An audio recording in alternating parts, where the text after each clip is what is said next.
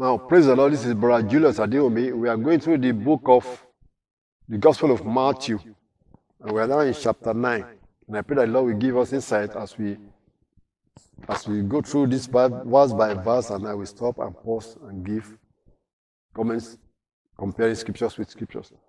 Verse 1 of chapter 9 of Matthew. And he entered into a ship and passed over and came into his own city. And behold, they brought to him a man sick of the palsy, lying on a bed. And Jesus, seeing their faith, said unto the sick of the palsy, Son, be of good cheer, thy sins be forgiven thee. Now, this story is the same story that Mark reported, Mark reported it that said they brought the man through the roof. And Matthew didn't go to that detail. And it was actually, Matthew was not there. It was actually after this that he called Matthew. He said the man was brought lying on a bed. But Mark said that it was when it was in the same house that they couldn't find a way to get inside, and they looked through the roof and tear up the tiling of the roof and dropped the man with ropes. And Christ said to the man that is full of faith, after he saw their faith, Jesus, seeing their faith, said unto the sick of the Son, be of good cheer, thy sins be forgiven thee. Now verse 3 says, and behold, certain of the scribes said within themselves, this man blasphemeth. And Jesus, knowing their thoughts, said, wherefore think ye evil in your hearts? Or whether it's easier to say, thy sins be forgiven thee, or to say, arise and walk. But that ye may know that the Son of Man has power on earth to forgive sins. Then he said he unto the sick of the palsy, arise, take up thy bed, and go unto thy house. And he arose and departed to his house. When the multitude saw it, they marveled and glorified God, which had given such power unto men. They glorified God who was giving such power unto men. Yes, well, you see, this is God man right now, but he has given the power to even we believers now that we should be doing the same thing in his name. And that's why miracles are still happening in the name of the Lord Jesus Christ. Now, when we analyze this story, compare that with what we said in the book of Mark. Matthew didn't detail what happened here, but the Lord Jesus Christ said, which one is easier to say? To say that sins be forgiven you, which no man can tell whether the sin was already forgiven except unless you can see the record of heaven also. That's why these people that were sitting down that claim to be scribes said, this is blasphemy. You can't just forgive anybody's sin. How are you sure that even his sin is forgiven? And Christ said, which one is easier to say? Anybody can say your sins be forgiven you, which is like prayer, or your sins are forgiven, exactly what the Bible says Christ said. Because if you say, your sins be forgiven you, that is like a prayer. Also. But actually it was translated as thy sins be forgiven thee, which is prayer. But actually what it says, thy sins are forgiven. That means I am the one that have authority to just forgive the sin. That is really what he said. That's why they said, this is blasphemy. Who can forgive sin except God alone? Also. So, see, it depends on how they translate. They translate that your sins be forgiven. Then we can pray, Lord, Father, forgive me my sin.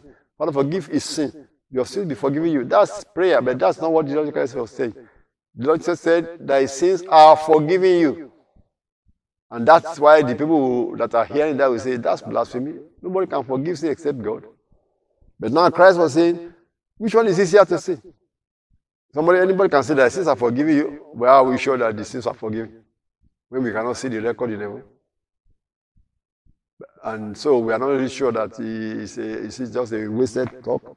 But Christ said, I will prove to you that I have power to forgive sin. And he said, which one is easier? To tell the man to rise up and walk? That's tough. Because you have to see it with your own eyes right now. So if you really rise up and walk, everybody will know. No? So then I will do that so that you know that you have the power to forgive sin. That's what he said. But that you may know that the Son of Man has power now to forgive sin. Then he told the man, arise, take up thy bed, and go into the house. And the man arose and walked and went to his house. Now that was the end of that was verse 8. So the people glorify God, which has given such power unto men. So God has given such power that we can forgive sin, we can cast the devil out, That is amazing that God is even giving human beings that kind of power. Because it's not Christ has said that the same power he has given to the church, which is we believers. That we are to forgive. Whosoever sins you remit, they are remitted. That's because he is God from heaven also. For us for God to give human beings that authority, that means Christ is God from heaven. Whosoever sins we remit, as Saints now say is remitted. Whosoever sins we retain, say they are retained. So God has given that power to men, to mankind, which as believers or not, can forgive sins. When somebody say, well, that means the Catholic Church that is doing that is okay. If they are holy and righteous and they believe in faith, then they can be remitting sins too. We are not trying to say they cannot. But see, their method, their process, what they are doing become like a money making. They say, do this penance and your sins are forgiven. Then that's how the Catholicism amass money. That becomes wrong, not so evil. Verse 9. And as Jesus passed forth from thence, he saw a man named Matthew. That is the calling of this Matthew called Levi, who wrote this book. You believe he wrote the book? He said a man named Matthew sitting at the receipt of custom, and he said to him, follow me. And he arose and followed him. And it came to pass as Jesus sat at meat in the house, that is in the house of Matthew, behold, many publicans and sinners came and sat down with him and his disciples. And when the Pharisees saw it, they said unto his disciples, why eat your master with publicans and sinners? Now, these publicans are the people that were collecting tax for Rome. They were Jews that were employed by the Roman Empire to be collecting tax because they will know their own people. And they want everybody to pay tax. So that's why they hired those publicans. And they call them publicans because they are working for Rome. But see, the Jews didn't like them. Why? Because you are working for the enemy as far as they are concerned. Paying tax to Rome is like paying enemies, oppressing us, charging us tax. But these people, not only that they are working for Rome, they are also cheating their own people by overtaxing them, pocketing some of the money. So that's why the Jews classify them as sinners. So now for Jesus Christ to be going and eat with them, that makes them say, wow, this man is eating with sinners. Verse 12 says, but Jesus heard that, he said unto them, they that be whole need not a physician, but they that are sick. But go ye and learn what that meaneth, I will have mercy and not sacrifice. For I am not come to call the righteous, but sinners to repentance. The Lord was telling them that his mission was to call sinners, these people you call sinners, Pharisees, the publicans, have come to make them repent and be saved. Repentance does not mean that they won't work for Rome anymore, but at least they are not cheating their people. That should be some repentance. They are not pocketing, like John the Baptist told them when they said the publicans came and said, what shall we do? He said that don't overcharge people. That's what they are really doing wrong, not because they are working for Rome, but to the Jews, working for Rome itself is a sin to them. But see, that they are overcharging the people and pocketing the money, that is the one that's really the offense. You can work for anybody you like. So Christ said he comes not to the righteous, not to call the righteous yet, but for sinners to repentance. That's why he has to talk to them, meet with them, eat with them, try to make them repent. Verse 14. Then came to him the disciples of John, saying, why do we and the Pharisees fast often, but thy disciples fast not?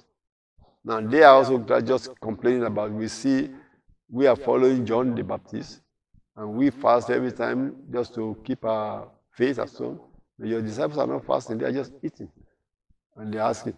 And Jesus said unto them, verse 15, can the children of the bride chamber mourn as long as the bridegroom is with them?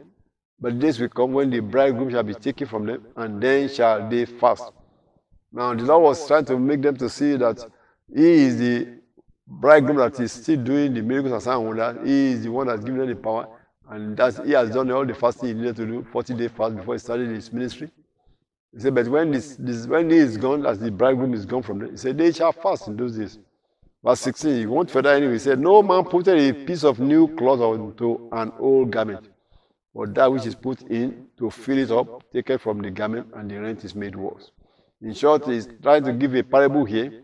Verse 17 again said, neither do men put new wine into old bottles, else the bottles break, and the wine runneth out, and the bottles perish. But they put new wine into new bottles, and both are preserved. Those are parables that he was trying to tell you that you can't patch You are not coming here to patch Judaism. This is a new wine. They are patching Judaism. We do it the way Moses said, just do it more. Do it the way Moses said, just do it more. Christ said, this is a new wine. You don't put new wine in old bottles. You've got to forsake the old bottles and get yourself a new bottle or a new wine. So that is really what he's saying, that he has come to start a new thing. That's what the Lord is saying. Christ came to start a new thing, the kingdom of God, being preached. So the Moses law was saying, wait for this kingdom, and they didn't recognize that that's what Christ came to reveal. Verse 18. While he spake these things unto them, behold, there came a certain ruler, and worshipped him, saying, my daughter is even now dead, but come and lay thy hand upon her, and she shall live. Now this is the story of Jairus. The ruler was called Jairus in the book of Mark, that ran to Jesus Christ and said his daughter is sick and needed Christ to come and lay hand and she shall live. And Jesus arose and followed him, and so did his disciples. Now what you notice here is that the Lord Jesus Christ will meet you at wherever your faith level is. When they came to him, he met them at their level. He could have, that Jairus man, that man could have said, speak from here, my daughter will be well. But he didn't have that kind of faith, like that centurion had. So he was saying, come and lay your hand. And Christ rose up and followed him. So the Lord will follow, will lead you, will meet you at your level. Some people believe that they don't need to go for surgery. They are going to claim their miracle, and God will meet them there if their faith is strong enough that the surgery will not be necessary. I have that testimony when we are having our own first child. When the doctor said they give up, they have to go for C-section to get the baby out. But we hang on to God and say, no C-section, we claim the victory, and the Lord came through. Other people say, God, just help us through this C-section so that my wife is... And if that's how they believe, God also will help them there.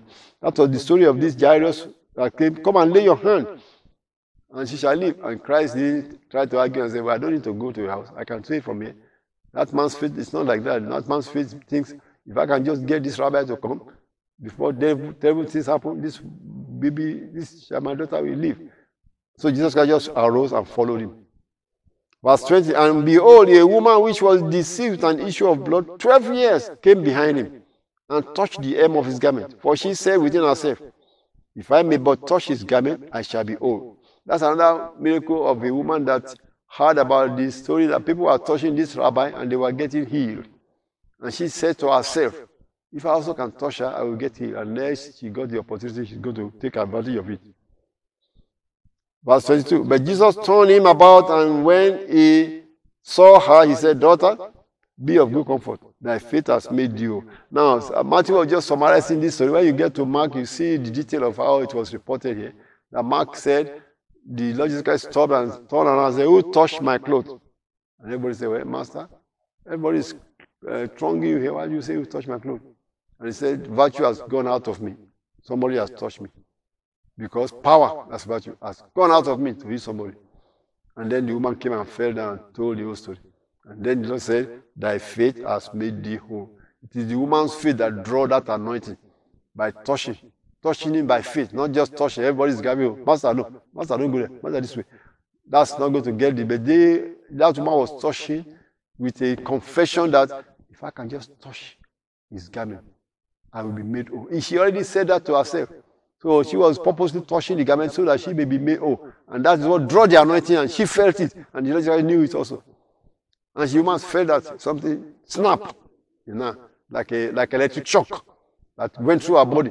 And that she got it. She got it. But Jesus Christ stopped and said, who touched my clothes? Why? Because Jesus Christ wanted the woman not to hide the miracle. Testify so that everybody heard that this thing happened, and then they will glorify God. You can't steal something from God. There's no secret here.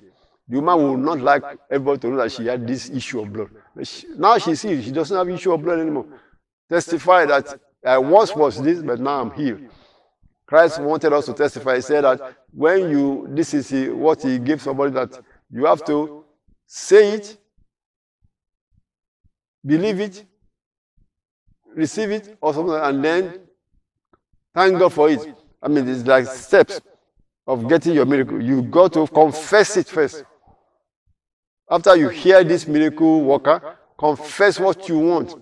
That is what the woman said. If I may but touch his garment, I shall be whole. She said it within herself. That is saying it. After she said it, then she went and do it as touching the master. And then she received it. Because after she touched the master, she received the miracle also. But that's not all. Then she has to testify. That's confess it. That's the fourth step. And that is what God said. Everybody must do that. If you do that, you get your miracle. You must do the first part first. After you heard that this man can do miracles, you must say to yourself that if I also can touch him, I will get my miracle. You have to say it with your heart, in your mind. Mean it. If I can touch him, I will get my miracle. That was what the woman did. She heard and say it. Because if you don't say it, it means that you are not believing it. Say it, then do it. At least go touch the man like you say you're going to touch. After she touched, you receive. And then you receive it, don't hide it. Confess it. That's the testifying. If you don't testify, that thing can disappear again. The miracle you got can disappear. So those first steps must be taken. Thank God for reminding me of that. Because that was a minister that charged itemized those 4 steps that the Lord told him that if anybody will do those 4 things, you will get your miracle. The first thing is to say what you want to have. That's easy because you hear you can do it. Say it with your mouth that if I can touch him, I will be made whole. Then go do what you said. Do it. Let's do touch him. And then you receive it. And receive it after you touch him. Receive it, I receive it. Yes, I received that healing. Yes, I received that making my body is made whole. I confess it, my body is made whole. Then testify. After you receive it, testify that I am made whole. Amen. And then it will be so. He said the woman was made whole from that hour. Verse 23. And when Jesus came into the ruler's house and saw the minstrel, that's the people that come to sing for the mourn with the dead, and the people making a noise, he said unto them, give place, for the maid is not dead, but sleepeth. And they laughed him to scorn. But when the people were put forth, he went in and took her by the hand, and the maid arose. Now he put them forth in the Gospel of Mark. He actually said, when he was following that man, some people came from the house of the man and said, well, you don't need to bother the rabbi anymore. The girl is dead. And Jesus Christ heard, he said, don't be afraid, only believe. She shall be made whole. And then the Bible said the Lord Jesus Christ didn't allow every crowd to follow him. He only take 3 people to be a witness. Peter, James, and John. He said, you 3 follow me. Every other people, all the disciples of the apostles, stay here with them. Let them not follow. And then when he got to the house, only the mother and the father of the baby, he allowed them to come into the room, send everybody out of the room before he even before he did anything. Many times sometimes we fail in doing that steps. If the Lord said, send everybody out of the hospital room, you better do that. Otherwise, if you are afraid of the doctors, you are shy, the family members won't be pleased with that, then you are not going to obey God. If the Lord tells you that, send everybody out of the room before you even pray for this sick, you have to do what the Lord said. So that's exactly one of the steps that we have to take. Many times we are respecting feces. Respectability is not of God. It's another offense. You can't be respecting the doctor's face. The doctor is there, nurses are there, and you went there to pray for this person. And the Lord says, send everybody out. Before you touch this man, before you pray, you better send them out. If they refuse to go, that means you can't do what. Just say, well, if you won't leave, I won't be able to pray. Sorry, and leave. But if you are respecting them, say, well, I'll just pray because they refuse to leave, then nothing will happen. If God said, send them out, you better send them out.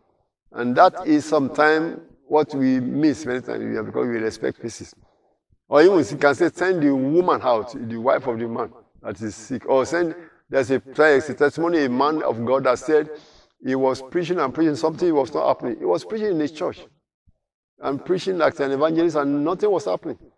And he prayed, and the Lord told him that, tell the pastors, and when you want to pray for the people tonight, tell the people, take the people to a separate room, not in the hall, and pray for them in that separate room. Don't even let the pastor come into that place. Say, how can I say the pastor of the church, you don't come to that room? Say, don't let the pastor or his pastor's wife come with you into that room. Just line up the people in the room that you are praying for them, you alone and the people that you are praying for. And he did that, and miracles happened, one after the other. And then the pastor of the church finally confessed to him that he may be perhaps he was one of the problems why the miracles were not happening, because he was standing behind this preacher with unbelief. I mean, the preacher is lining people up and trying to pray, but in his mind he's doubting it, laughing in his heart. That doubt and unbelief is stopping the power of prayer of the Lord. And that is really what the pastor himself confessed before this minister of God. That's unbelief. And that's what God said. When the Lord said, send everybody out, you better send everybody out. Otherwise, nothing will happen. So that was the example Jesus Christ gave to us here. He sent everybody out of the room before he even touched the girl. But many times when we go to pray for the sick, maybe it's an hospital bed, and the doctors are there, the nurses are there, the mother, the father, the wife, the husband, they are all there, and you want to pray for this fellow. And the spirit says, no, they are not right, they have to leave. So that you pray for this fellow. Maybe only the mother or the father should be there. And you are respecting the face of the doctors, the nurses, and you didn't tell them to leave, then nothing will happen. So those are the things we are trying to say. We have to stand our ground and say, I am a son of the God. If you don't do it the way, I won't need to pray. That's what we should always remember to do. Verse 25 is what we are reading. It says, but when the people were put forth, he went in and took her by the hand, and the maid arose. And the fame hereof went abroad into all that land. In the book of Mark, he said he took the maid and said, maid, I say unto you, arise. And Matthew didn't even say he said anything, he just said he took the maid by the hand and the maid arose. In short, he woke up the baby. Verse 27. And when Jesus departed thence, 2 blind men followed him, crying and saying, Thou son of David, have mercy on us. And when he was coming to the house, as another house, the blind men came to him, and Jesus said unto them, Believe ye that I am able to do this? They said unto him, Yea, Lord. Then touched he their eyes, saying, According to your faith, be it unto you. Now, if you see in every place here, the Lord will say, according to their faith. According to their faith. According to their faith. So, which means your own faith is important in getting miracle from the Lord Jesus Christ. Not the faith of our Lord Jesus Christ. Of course, we can say the Lord Jesus Christ is the one healing them. But he says it's according to their faith. If they have faith, why couldn't they get it without come to Jesus? The anointing is upon Jesus. They are drawing the anointing by touching, by claiming it, by confessing it. They are drawing the anointing from the Lord Jesus Christ. And Lord, I claim my miracle also from thee. Hallelujah. Amen. He said, according to your faith, be it unto you. Amen. And their eyes were opened, and Jesus straightly charged them, saying, See that no man know it. But they, when they were departed, spread abroad his fame in all that country. Now, are they disobeying by not telling anybody, by telling people? Sometimes people say, if you want people the crowd to know, just tell this man, don't tell anybody, then he will go tell. But they went and told and spread abroad his fame. Verse 32. And as they went out, behold, they brought to him a dumb man possessed with the devil. And when the devil was cast out, the dumb spake, and the multitudes marveled, saying, It was never so seen in Israel. Oh yeah, it has never been done like that before. Even after that, after the apostles started doing signs and wonders, some of this happened. And the Lord is one that's doing it also. It's the same Jesus that's still doing the miracle through us, through believers, through preachers. The same Jesus is still alive. Why? Because he rose up from the dead and went up to heaven, and is now in us.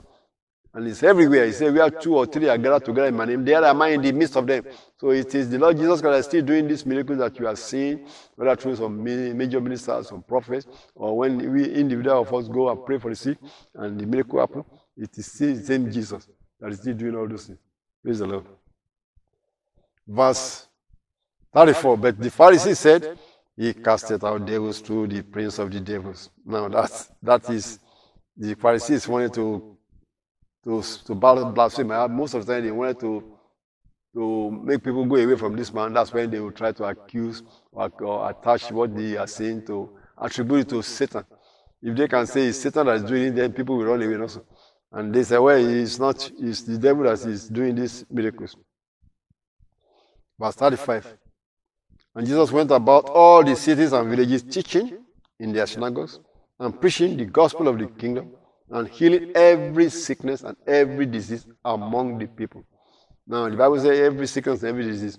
And in our own case, the Bible shows that Christ has given unto us the Spirit by nature. But the Lord Jesus Christ came with all the fullness of the Godhead, bodily in him. So he didn't have the Spirit by nature, according to what the Gospel said that in Gospel of John, chapter 1, he is out of his fullness that we all receive. And He is the fullness of the Godhead. And now when He is distributing the Holy Ghost to us, we all receive different measure of the Holy Spirit. That's why we do some part. This fellow can do some part, but when two people gather together, we do some more. Also, so we have 2 or 3 that gather together, I am there in their midst. So whatever 2 of you can agree shall be done. So that is when 2 or 3 can do something more. But it is distributed to us by measure. So that sometimes these ministers' anointing will only heal this type of diseases and not that type of disease. This minister's anointing will only that kind of diseases and not that type of diseases. This minister's anointing will only perform this type of miracles and not that type of miracle. But the Lord Jesus Christ, because He is the fullness of the Godhead, He was healing every sickness and every disease among the people. That's what that verse 35 is telling us. Verse 36. But when He saw the multitudes, He was moved with compassion on them, because they fainted and were scattered abroad as sheep having no shepherd. Then said He unto His disciples, the harvest truly is plenteous, but the laborers are few. Pray ye therefore the Lord of the harvest, that He will send forth laborers into His harvest. Now, when we look at how much the world is so large, and we are preaching here and there, it's amazing that it takes a lot of, He says it's a big field. And the preachers are few, not just few. Even the multitude of preachers, that's why God allowed internet, allowed radio, allowed television to be developed, so that through all those media, we are reaching many more people. Through all those media, of course, the devil is using those media to do his own havoc too. But the gospel has been going to the parts of the world that we cannot even reach through television, cannot even reach through radio.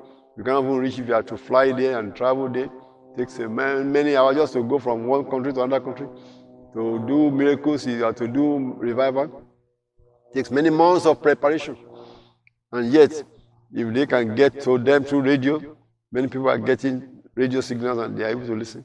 Or through television, or through this media now, internet. It's reaching many more people. God allowed that to propagate the gospel. That's why He said, the harvest is truly plenteous. This planet is a huge place.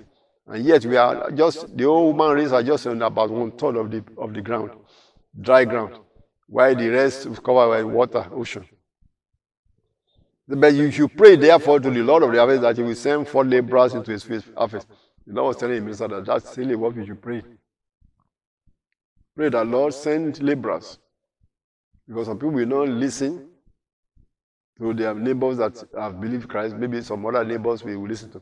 They send laborers, God knows those they will listen to. And those people that they will listen to, if God send them to cross their path, they will listen and then they will begin to repent. So we pray that the Lord will send laborers to the field so that many more will come into the kingdom and this thing can be completed.